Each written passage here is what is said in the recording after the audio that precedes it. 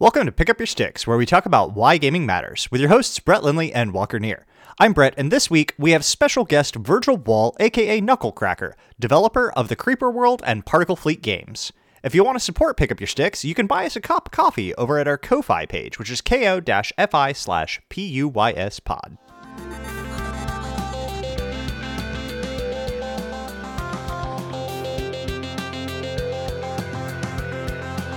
Hey Walker, how's it going this week? Hey, what's going on, man? Doing pretty well. Pretty excited about our guest. Yep, and as we said in the intro, we've got our guest with us, Virgil Wall of Knucklecracker. Welcome to the show. Hey, glad to be here. Really excited to have you. Walker and I both have sung the praises of the Creeper World games. We talked about the Creeper World 4 demo and we were actually getting ready to record our Creeper World 4 episode because we have both had a chance to really dig into it and get to the meat of it. And we decided to reach out to you and see if you would enjoy coming on the podcast for us. So this is our Creeper World 4 episode. So yeah, awesome. Yeah, I listened to your when you covered the demo. I listened to that podcast. Oh, cool. Awesome. Thank you. Did we do it justice? You did. Yeah. Okay. Yeah. I listened intently the whole time. When are they going to turn? When's it going to get bad? No way, man. No way. There's nothing bad about those games. No. And I don't say that to flatter you. As we've talked on air and off, just a really, really innovative game. It's just, I've not played anything else like it. I mean, yeah, it borrows elements of tower defense or real-time strategy, but it definitely is a thing of its own and is super cool for that. Yeah. Awesome. Cool. Appreciate it. So I'd heard in some other interviews and podcasts and stuff that you've done that the kind of the origin of the Creeper World idea came from you when you were working with like Flash games and somewhat out of kind of enjoying building or working with Fog of War mechanics. Do you want to go into kind of that origin? Yeah. There's a few things that went into it. I can bore you for a split second. The genesis actually began when I was taking a differential equations class in college a long time ago, right? Yep. And then fast forward, and I started working on Flash games in the late 2000s. I did a game called Chop Raider, Whiteboard War Chop Raider, and it was just a toy, a hobby. And I wanted to learn this new ActionScript 3 language, which Adobe had finally added to Flash. It was a lot like Java, all that good stuff. So I made that game and I did pretty well with it. I'm like, wow, 3 months and you can actually make money, a hobby that pays you instead of taking all of your money. Well, imagine that, you know. I have not found one of those yet. Well, Flash gaming in the late 2000s and in the early teens was that if you could make a hobby out of it. Right. So yeah, I had written this game, and then it was successful, and then I started to work on another one. And you get one success, you want another, and I worked on a game, and it wasn't that. I worked on it for 8 months, and I'm like, it's just not there. It's not happening, and part of that game was a Fog of War mechanic, and it was set in space. It was like Railroad Tycoon in space. Okay. But there was this fog, and you had to clear this fog, so you had to shoot these probes into space, and whenever they would encounter the fog, they would uncover it. And I found myself enjoying that mechanic more than the rest of the game. So I thought about how could I make the Fog of War regrow? You could just replace it, but and then I thought back to those differential equations, the heat flow through a metal plate, how you model that. And I said, aha, if I could figure out how to code that up and make it run fast enough in some sort of container that can run in Flash or in the computers of the day, then I can regrow that Fog of War. And that was the genesis of the idea. That was the beginnings of it anyway. That's awesome. Yeah. So I mean, just for any of our listeners who maybe haven't had the opportunity to play Creeper World or aren't familiar with it, before we go too far into how it was made and all of that kind of stuff, how would you, as Knucklecracker, how would you describe Creeper World for someone? It used to be different than it is now. Now I have learned from my audience, and I've allowed them to conclude for me that it's fighting water So No. if you want to shoot the ocean, if the ocean is the enemy or that's how when I you check comments on things, and when Right. people try to summarize it, and I'm like, that's the most common way it's been described over the years. But it didn't start that way. It actually started, like I said, as heat. It was a type of Mm. heat, and then I got some negative feedback over this red mask because it was too much like lava or Right. blood or something like that. And I didn't want a violent game, and I didn't want that. I'm going to make it blue because there's nothing more passive than blue. And then I'm like, you know what? It's acting like water. It looks like water. I guess it is water at this point. It's The got a little mechanic, jelly consistency to it. It's yeah, not. the first games, one, two, and three, it was very viscous, right? It Mhm. was it was very thick and moved slower. And in four, I added all the wave mechanics and all that. So I just fully embraced the fan-driven idea that it's water. It added waves. So yeah, it's I don't get too hung up in the. A lot of folks are like, is it strategy? Is it real-time strategy? Is it tower defense? I like for me labels are only good when they serve a purpose, and those two don't really serve a purpose for me. It's a game, and it's top down, it's real time, but you can pause it and think about it all day if you want. Some people play a frame at a time. They press N to frame Yeah, advance. those speedrunners. Yeah, exactly. Yeah, Those 1 minute maps. I yeah. can't. I know. There's people. Yeah, yeah. So much faster than I could imagine. I'm sure they still probably spend the same half an hour, 45 minutes that the rest of us do. They're Or just longer. pausing. Yeah. Yeah, or longer. Their real time to game time is 100 to 1 ratio or something. Right. Yeah, yeah, yeah. Yeah, I definitely found myself in Grouper World 4. Like I was talking to Brett about it, and I was like, man, I'm taking upwards of an hour on almost every level. And he was like, yeah, I Mm, mean, that's about where I was too, but you can pause more often. And I was like, I never think to pause, but you're right. That is a mechanic. yeah, yeah, yeah, yeah. It's critical, at least for some maps that folks make, and the colonies and all that are so Yeah. hard. I mean, when I play them, I have to pause and think about it. I'm like, oh, wow, I'm not fast enough or quick enough, so I just have to. Right, right. So that does kind of bring an interesting question as any game that has user generated content, which Creeper World 3 did as well. Mhm. Um, how do you take that as a designer to have built something that is a game but also contains tools to take that kind of a step further? Yeah. And when you release that to the wild, it's out there. The interpretation can change. Bugs may become exploits that then become new game mechanics. And Mhm. Mhm. how have you seen or felt the user generated content experience? Like, how often do user generated maps stump the creator? Mhm. Yeah, it's from a game design perspective, it's something I factor in from the very beginning, from concept all the way through to completion. It's not something that I say I'll get to that in 6 months or a year from now or at the end of the project. It's as much a part of the game as the rest of the game is. Hmm. So just like folks that make multiplayer games, they develop it to be multiplayer, and then they might develop the story along the way or even add that on at the end. For me, the user generated maps, the missions, the map editor, those tools are they get developed, of course, across the span of time, but the whole game is factoring that in from the very beginning.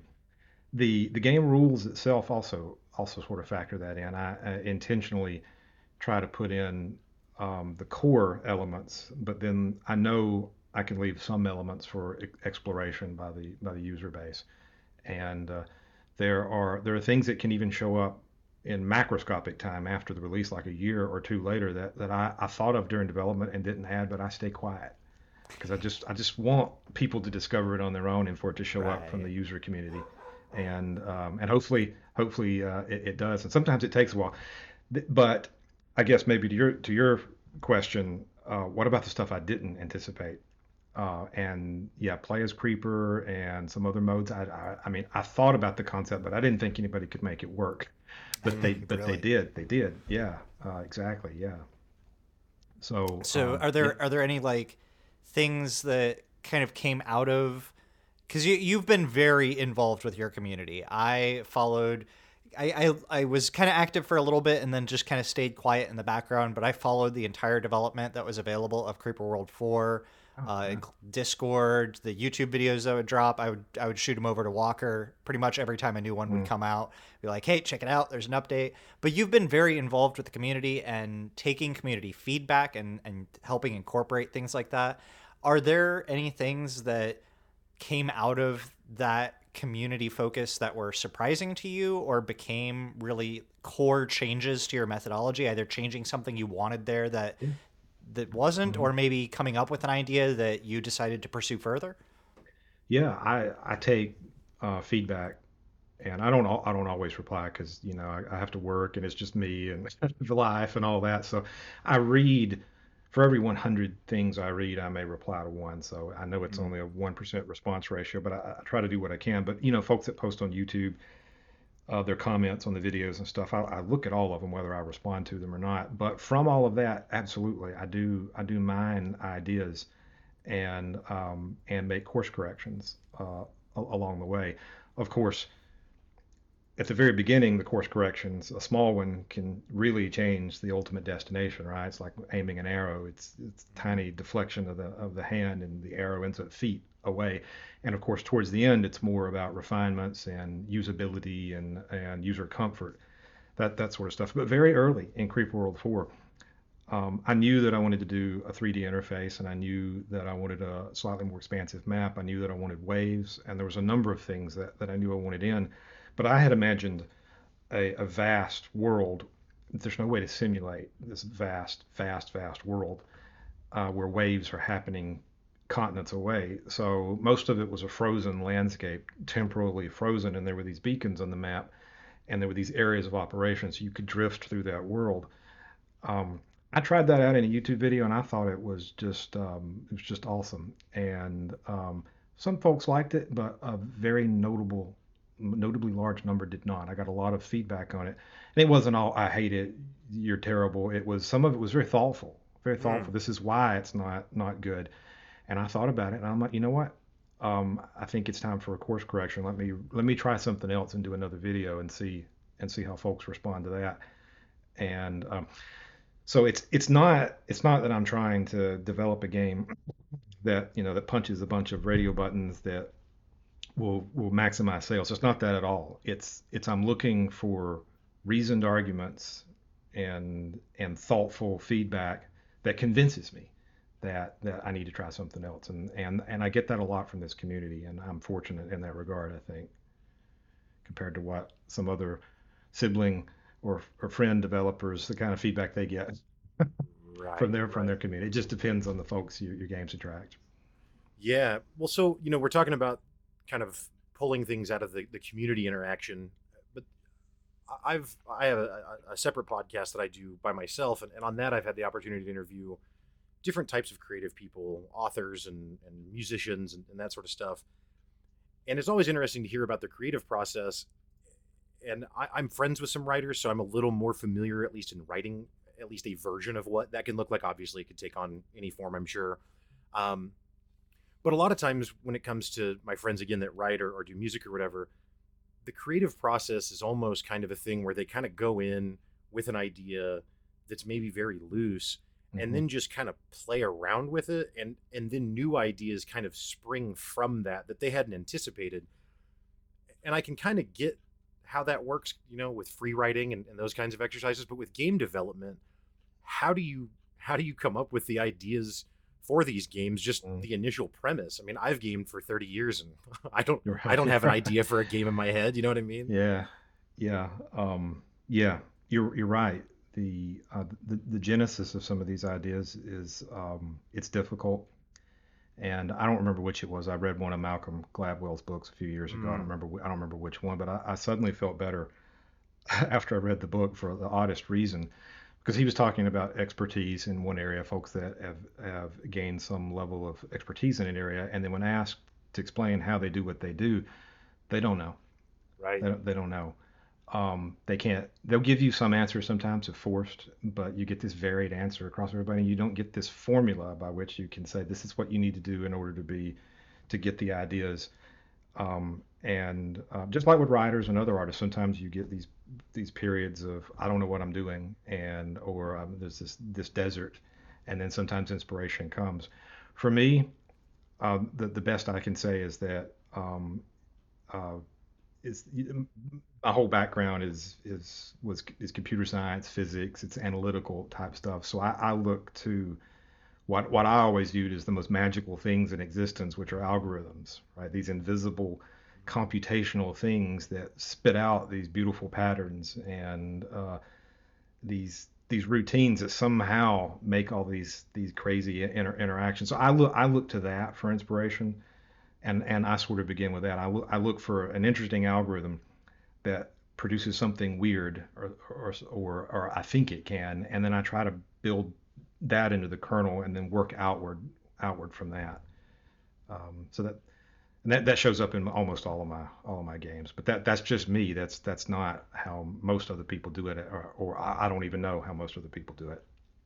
Sure, sure. Yeah, and I didn't mean for you to. I wasn't trying to be like, well, what's the template so we can have. Yeah, right. We Yeah. need to start That printing wasn't- this. These Yeah, three yeah. That things. wasn't my idea as much as Yeah. it's just interesting to hear. Yeah, what you're. But yeah, that's definitely a unique perspective. I don't think any of my musician friends are writing songs based off of algorithms. So Yeah, you're right. Yeah. I mean, maybe they should. Yeah. There's some really cool ones. apparently, if it leads to Creeper World, then So, your kind of history in gaming as far as development has been really interesting, where you've gone from like top down. You've done, I think Creeper World 2 was kind of a side on view. 3 returned back to the top down methodology, and 4 is now, I believe, in Unity, correct? Fully 3D? uh, right. Yeah. Creeper World 3, Particle Fleet, and Creeper 4. They're all Unity. Oh, so Yeah, 3 and, yeah, okay. Yeah. That was Um, that was Creeper World 3 was my Hello World in Unity. That was the first Okay. anything I did in Unity. Yeah. That's awesome. So that actually probably kind of answers some of my question then of the transition from 2D to 3D. You at least had a foundation that you had been working within Unity to do a lot of development. So you're at least familiar with the code base.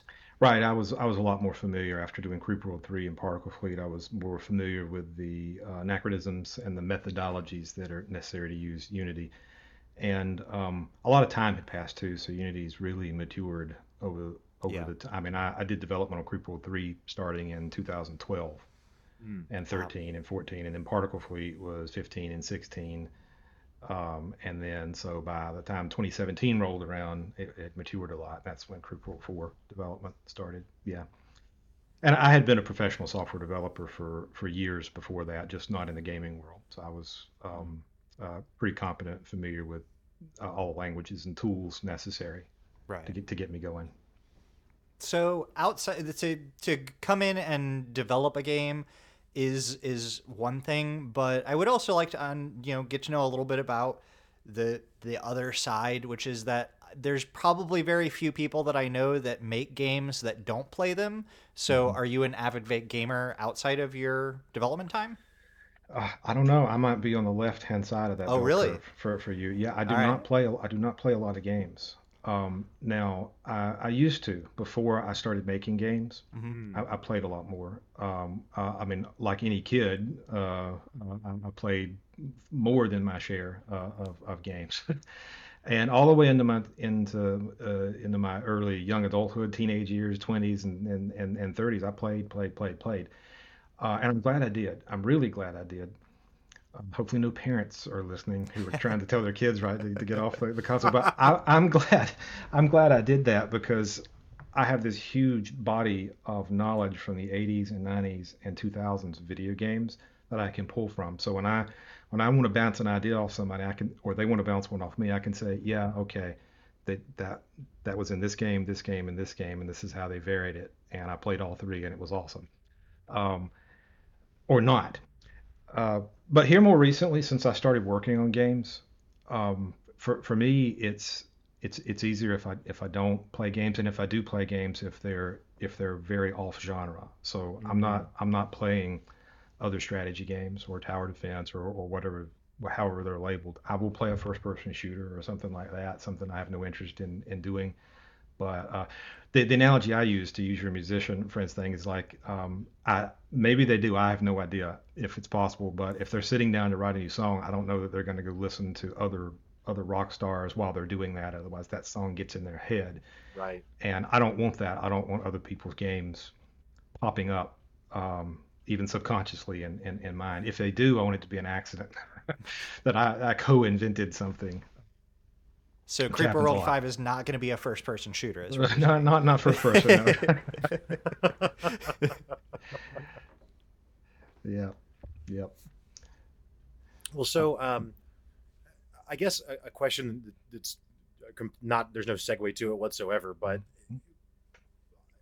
Creeper World is very much an indie type of game, and the indie scene is something that Brett and I are huge fans of, and we're while we're not on the oldest end of the gamer spectrum, we're also in our mid 30s, so we were playing games when the indie scene really came to pass. mm-hmm. And when it first started, it was very, very heavily curated, and there was a lot of gatekeeper stuff going on. Mm-hmm. And then it kind of went the other direction to where now, I mean, I think Steam's library doubles in size year over year. I mean, I don't know if it's exactly that, but it's Yeah. something like that. It's fire hose. But Mm-hmm. yeah, what is your, and I don't mean for you to disparage any platform or Steam or anything like Yeah. that. That's not my point. But what are your thoughts kind of on the indie development scene and what it's like to be an indie game developer at this point in time? Yeah. I actually wrote my first games in the with any commercial intent in the late '90s as a hobby, right after Java was first released.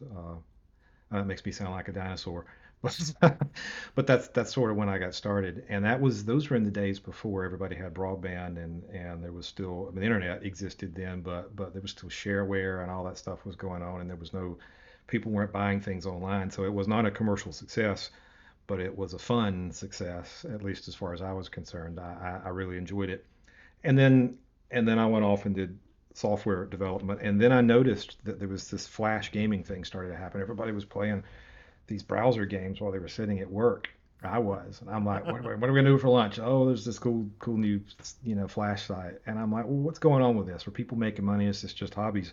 And then I saw folks were making a lot of money. There was a lot of advertisement revenue being pushed through those things, and sponsorship deals where sites, if you had a good flash game, they would license your game and put their logo in it, and then your game would go out and get played millions of times and advertise their website.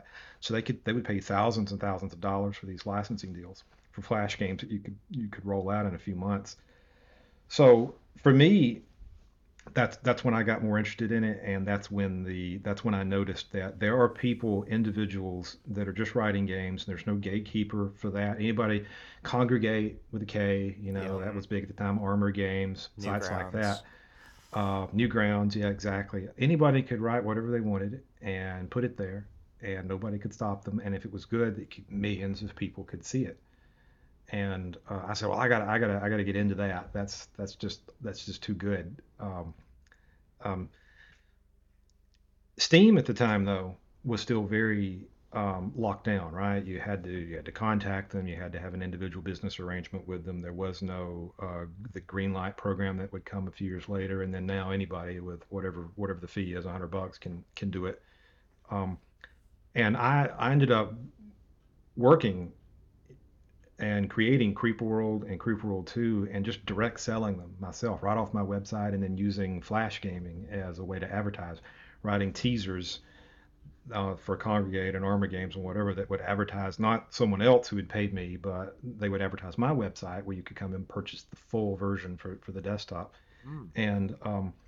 And that was working great. I mean, it was weird because normally you had to pay for advertisement, lots of money to run ads. In this case, if I wrote a Flash game, I would get paid to run an ad for my own website.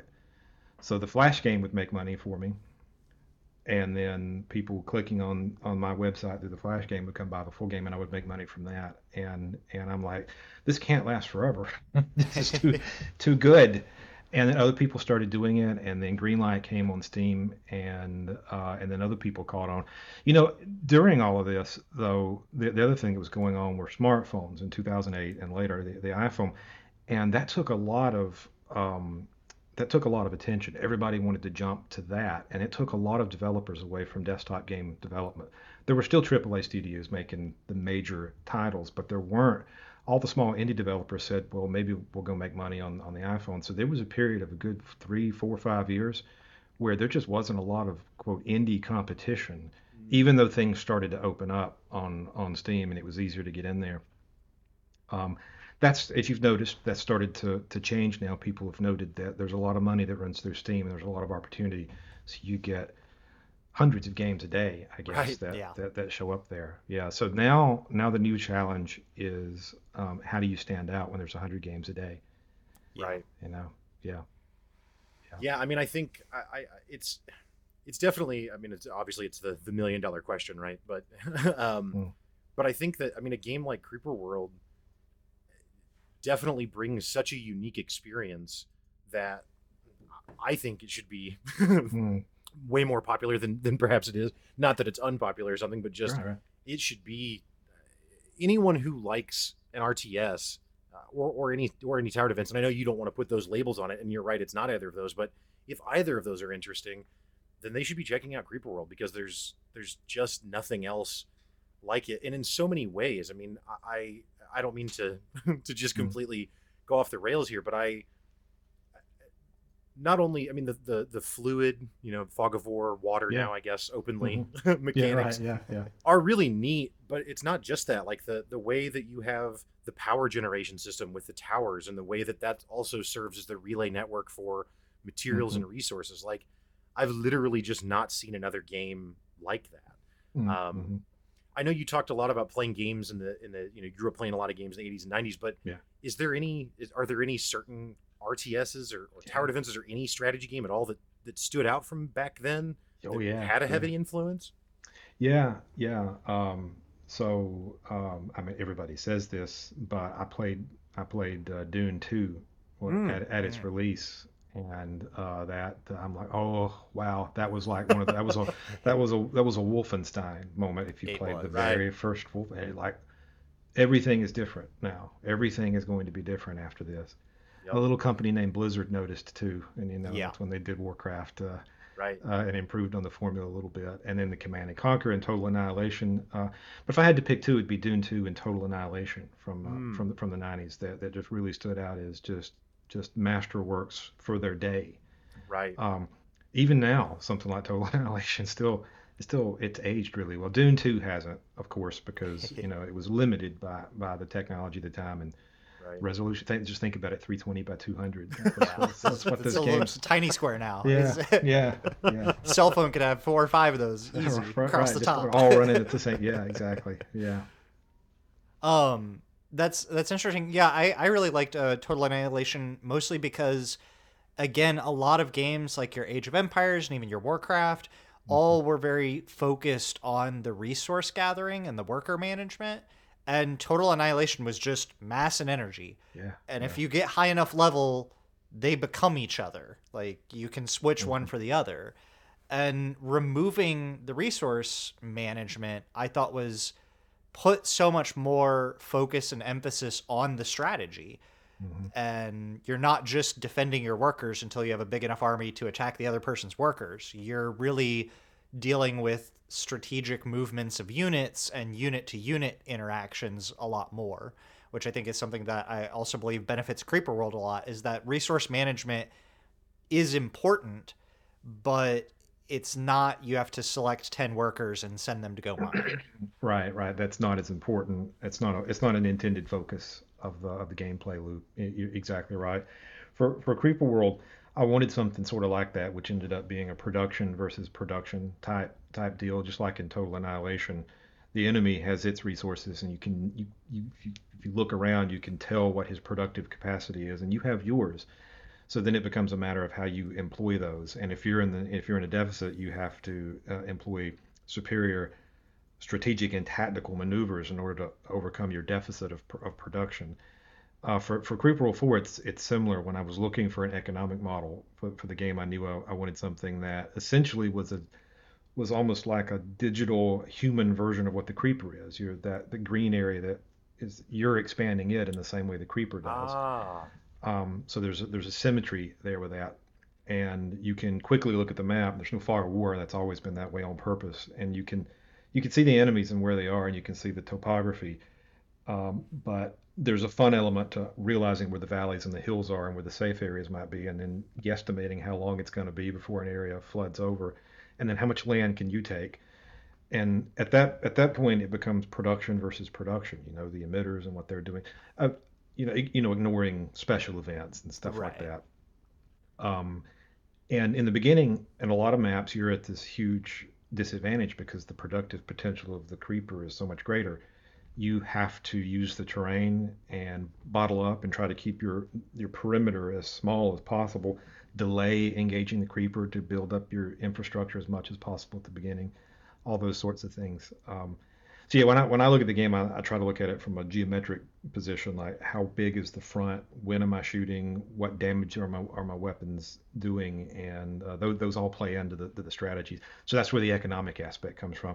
But you're right, it goes all the way back to seeing that sort of production versus production and Total Annihilation, which was different than it was in Command and Conquer and Dune 2 and earlier games. Yeah, it's something that I've always really loved is the fact that in I think it's almost every mission in 4, and certainly many of them in 3, if not close to all of them, was just that you get to pick your base location. Like there's plenty of levels that have an obvious you should probably start here. It's Yeah, a right. round section of land on top of a mountain Hmm. really close to some resource nodes. But leaving it open for things like we kind of briefly mentioned speedrunners to Hmm. say that may be the optimal way to play the map in like a story mode, but there may be some edge case scenario where you want to start really close to a slowly emitting enemy to take them out quick or something like that. Hmm. And giving the player the opportunity to put their base wherever they want and start the game however they want and let them learn. They can learn how to best get their own tactical advantage, whether that's through the kind of laid out path that's kind of set in the map or through their own way to play. I think that's just a really great way to handle a single player campaign, and not a lot of games offer you any kind of flexibility in that, especially in a strategy game kind of scenario. Yeah, some of those forward starting positions were even a surprise to me during beta testing. Uh, but you're exactly right. A lot of maps have what I internally sort of call the forward position, where either by foolishness or pride, people try it. Right? Sometimes people don't know any better, and then they get their tail handed to them, and then other people are like, I can take it. I can start there, and they do. And then there's sometimes there's usually the sort of the this is where you can start if you want to play it sort of safe. Yeah. Right. So obviously, you're the developer on this, but are you responsible also for the art, the music, the writing, all of it, or do you outsource any of The, those the, the elements? the music I always outsource. Okay. Uh, so no, so yeah. And this last time was a young guy named Connor Short who did the music. Um, he did some trailer music for me for Particle Fleet. I Hmm. think he was 14 when he did it. So we're talking one of these savant type, prodigy Right. type music is just in his being type deal. Um, and art, it just depends. Art's never been sort of the strong point of the games. I sort of start with a information density idea first, and then high contrast visuals, and it's got to be functional, and then work back from that to a level of minimum comfort, let's call it. um, but I do outsource some art. Sometimes it just depends. Yeah, like any kind of still art, portraits or background art. Yeah, Hmm. that requires some real artistic stuff, modeling and stuff like that. It's a mix because I don't Okay. have sophisticated models. In Creeper World 4, the enemy models were outsourced, and the unit models were just things I did because they're low poly. It's not a problem. It's more about contrast and visibility than it is about beauty. So definitely it could be said then. I'm guessing that in Creeper World 4, the change to the more fully 3D and world or whatever you want to call it is for gameplay mechanic reasons, not really aesthetic reasons. Is that fair, or is it a mix?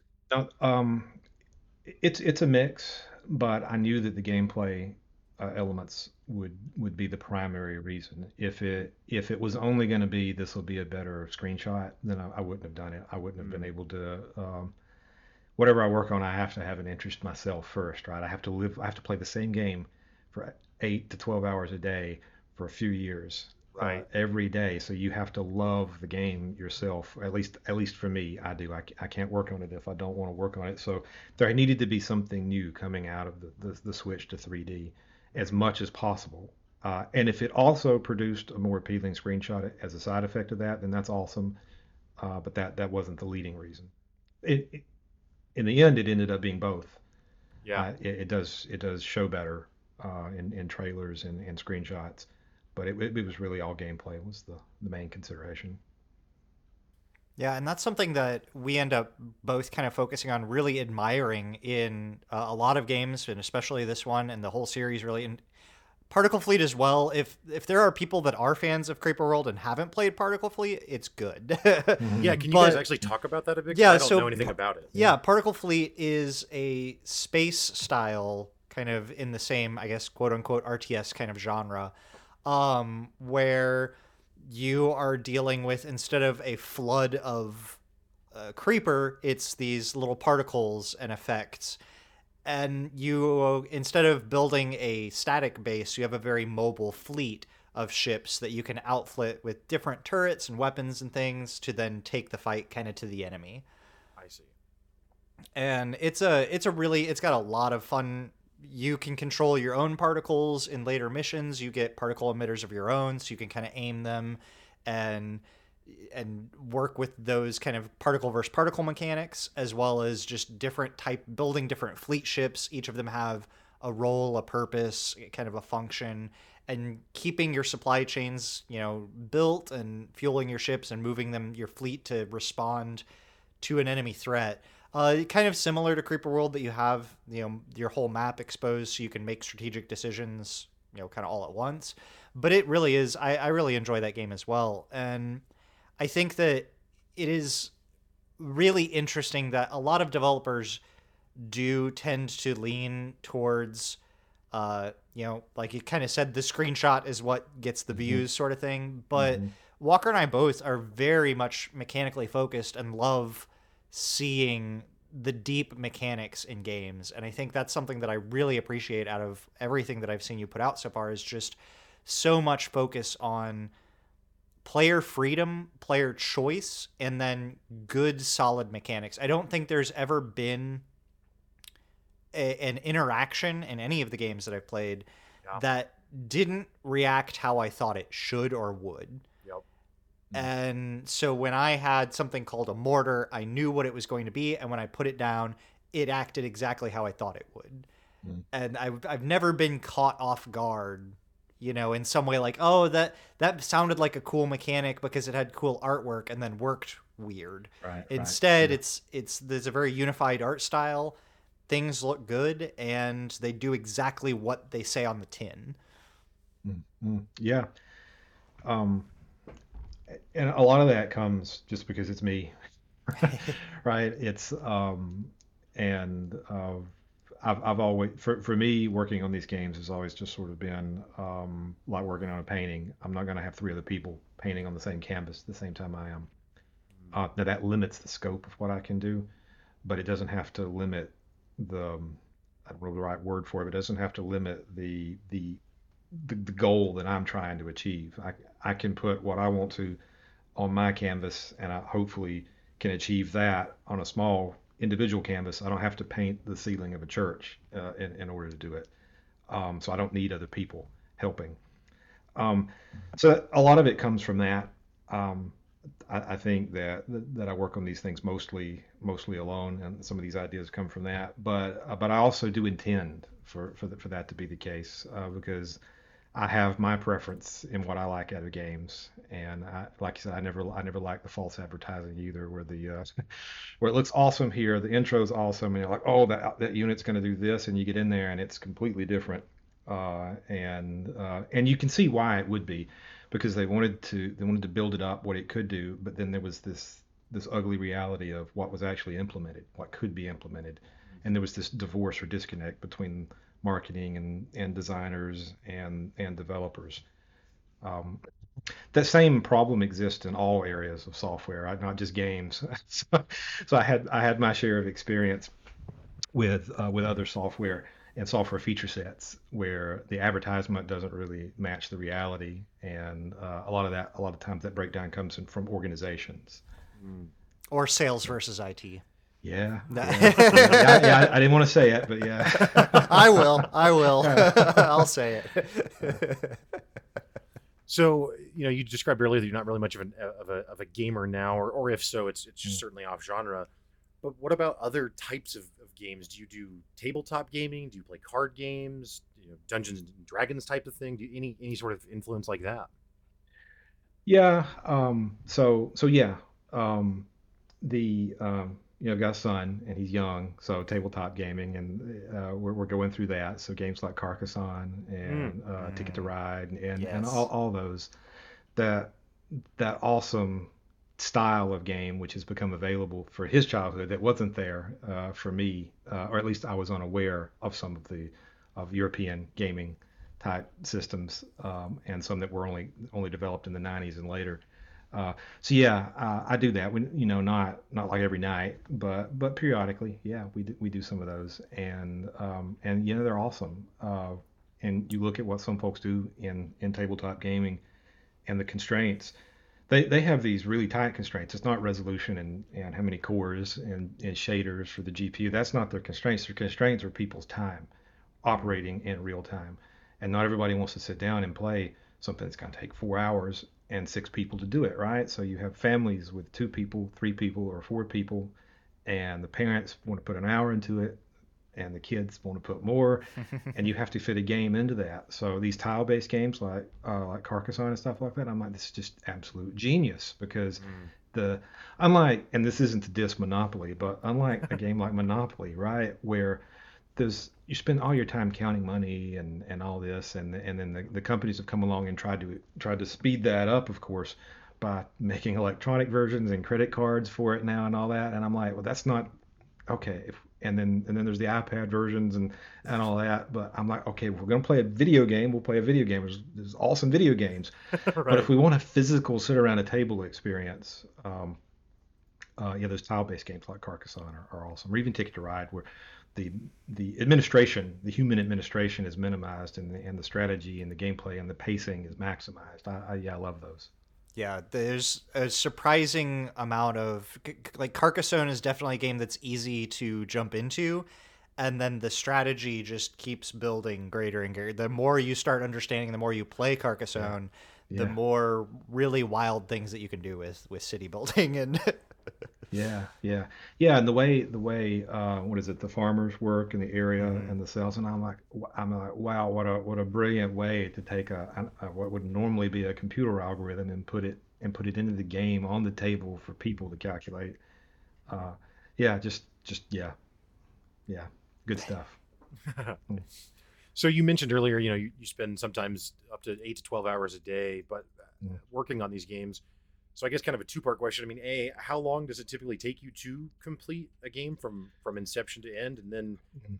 what kind of break do you need after after Right, you've right, been yeah. married to a game like that? Yeah, so this is the after. I'm in the after, right? Creeper Okay. 4 released on December 3rd.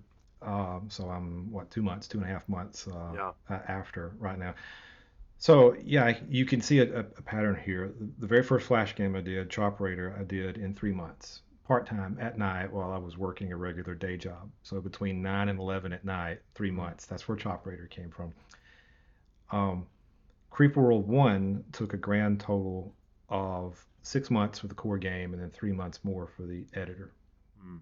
So under a year, and that was also part time, 9 to 11 at night. Um, Creeper World 2, very much the same, a little more than a year because I had to work out some new game mechanics. Again, part time at night. It was just my hobby. And then I said, oh, I'm going to do this full time. So Creeper World 3 was a full time activity for me. So I had to learn a new engine, new tools, develop a more expansive game concept.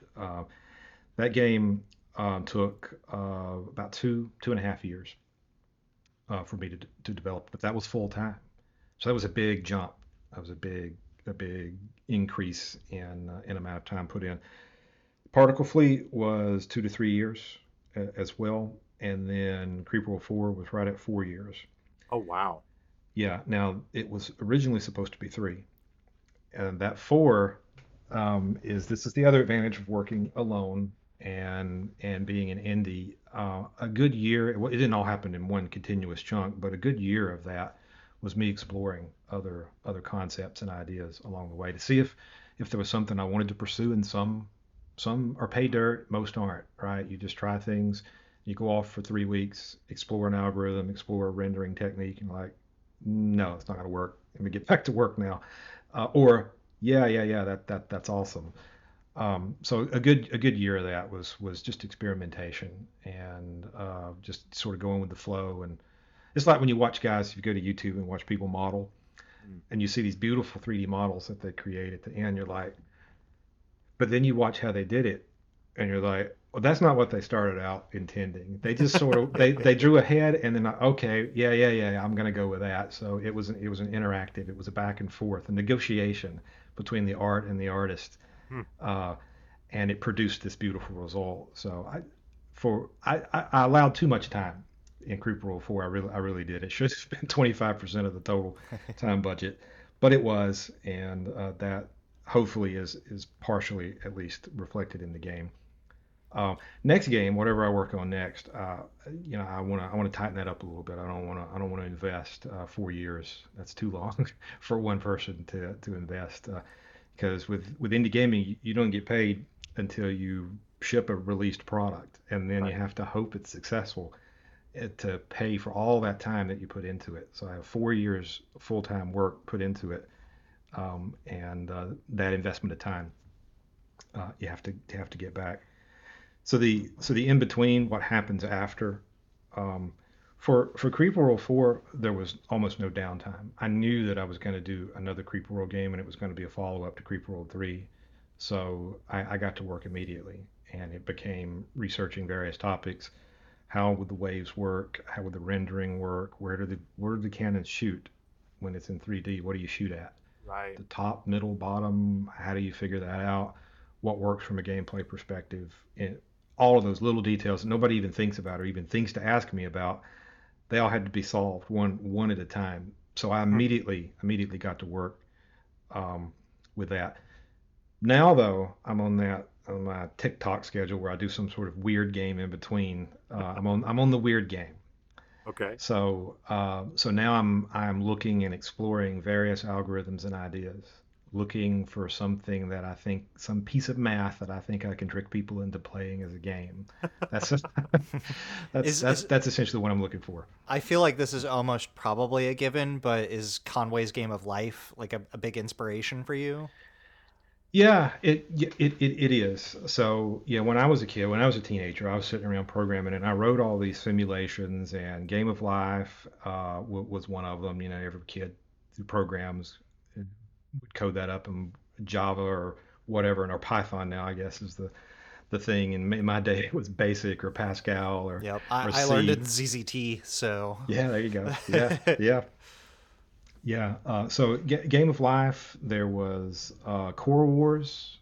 okay, yep. Was a the coding game where you write little self-replicating code that copies itself through memory, imps and anti-imps and anti-imp imps and all of that. That was that was an inspiration too. A cellular automata in general, anything that evolves through a grid, has always been a fascination to me. And I did some early stuff. This is before the new wave of AI. Did some early neural feedback type simulations that were also very interesting. And there were games back then that began everything from Populous to SimCity, the Genesis back on Populous the was really that I've yeah. seen one other take on Populous, uh, but I've not seen something like Populous really brought into kind of the modern genre, hmm and I think that's an untapped resource there. I think it is. Yeah, the beauty of that sort of game is not just that you're raising and lowering terrain. It's that the characters, you're not in direct control of them, right? You're almost this side participant, and they have their own lives and their own little tribal war going on, and you're just helping one side versus the other. Right. That's almost the anti real-time strategy. Instead of clicking on every individual thing and moving it in a tactical pattern, you're not doing that at all. You're just sort of controlling the resources that are available for the people that you're helping. And that game was way ahead of its time. Like you said, Oh it's yeah, not and been miles. The original yeah. Populous was that's like DOS 3 or 4. Like that's a quite a ways back. Yeah, I think I played it on I don't guess I'm telling a story here. I think it was the Amiga version that I played. Yeah, yeah, and SimCity, the very Yep. first SimCity. Yeah.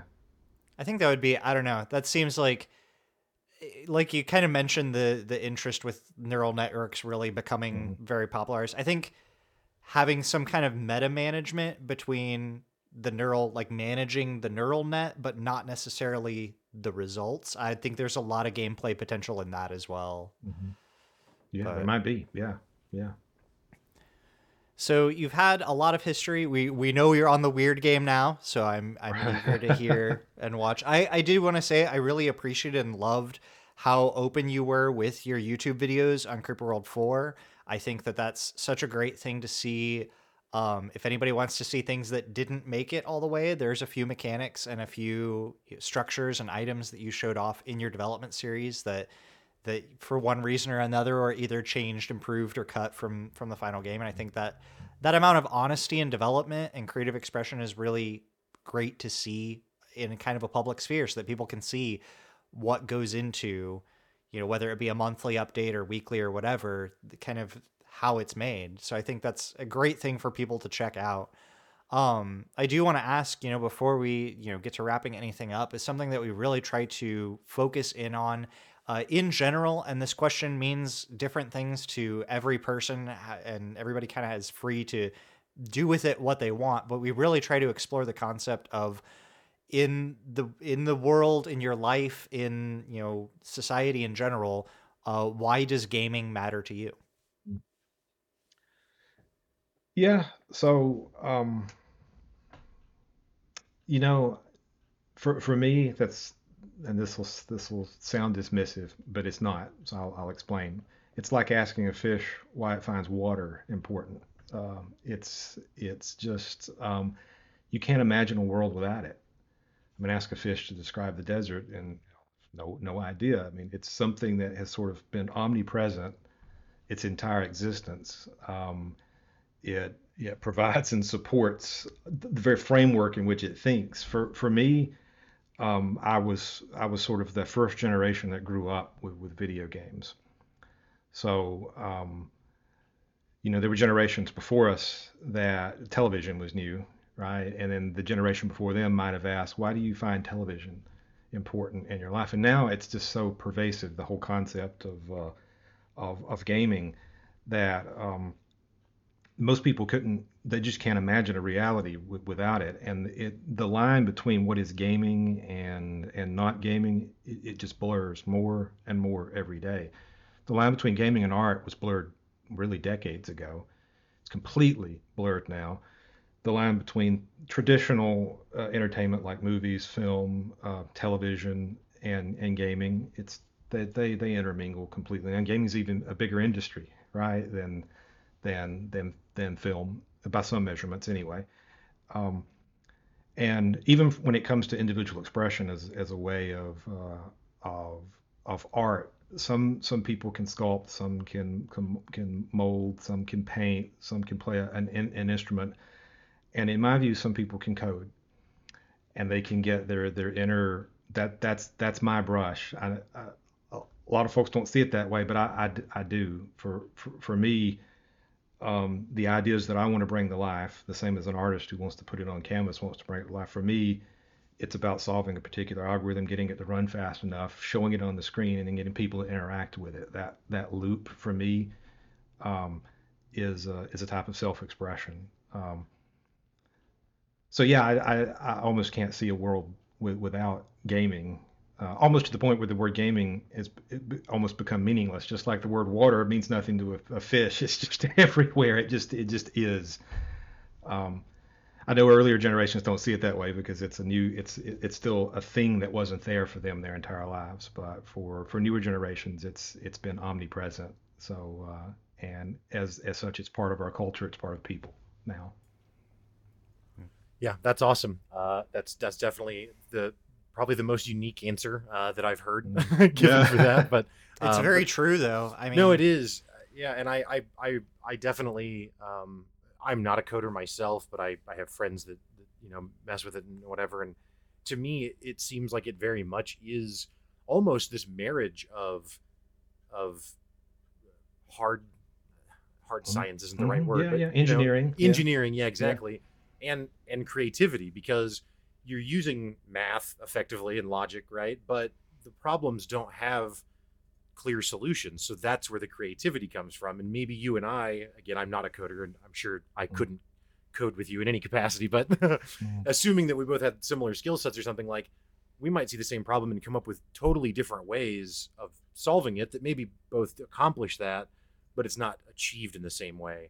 I remember reading an article years ago now about Doom 3 and how it was a PC Gamer article, and it was just an ode to how beautifully written the code of Doom 3 was. And at that time, I had no concept of that being a thing. And it just really struck me as like, there is a lot more art to this than especially in such a bad game. Like such extreme, exquisite beauty behind the scenes of something so terrible on the front side. Yeah, exactly. You could see the algorithms behind it almost. You could just feel the awesomeness of the engine. Right. And waiting to be in someone else's artistic hands. There you go. Exactly.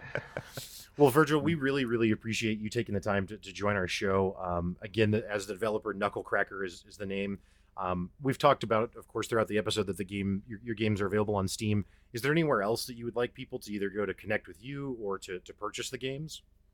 Steam's the main place. Creeper 4 is also available on GOG or GOG. I've never figured out how to say it, which one they prefer.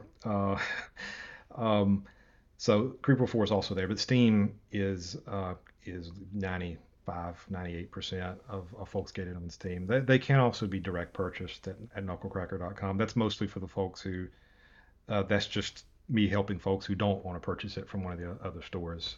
Sure. But most folks are on Steam. And there's the Knucklecracker Discord, so folks can reach me on there and then see what the latest updates are. For instance, the Creeper 4 beta, which will be the release for the next update, it's been in beta for the last month, and I usually daily post stuff on there about what I've done and how to get access to the beta and all that sort of stuff. So yeah, that's how to reach me now. Okay, awesome. Well, again, folks, if you haven't got it through your heads already, Creeper World 4 is super awesome. Please go check it out. And Virgil, thank you again so much for your time, man. We really appreciate it. All right, thank you. It's been fun. Well, that's all for our episode today. If you liked this episode, consider buying us a cup of coffee over at ko-fi.com/puispod, or just tell a friend about us. It really does make a difference. All of our links and social accounts are available in the show notes. And if you'd like to hear more from either of us outside of gaming, my other podcast, The Walk Show, talks about the walk of life while interviewing various guests, and Brett's podcast, Dungeons and Dinners, is where the love of fantasy is food for thought.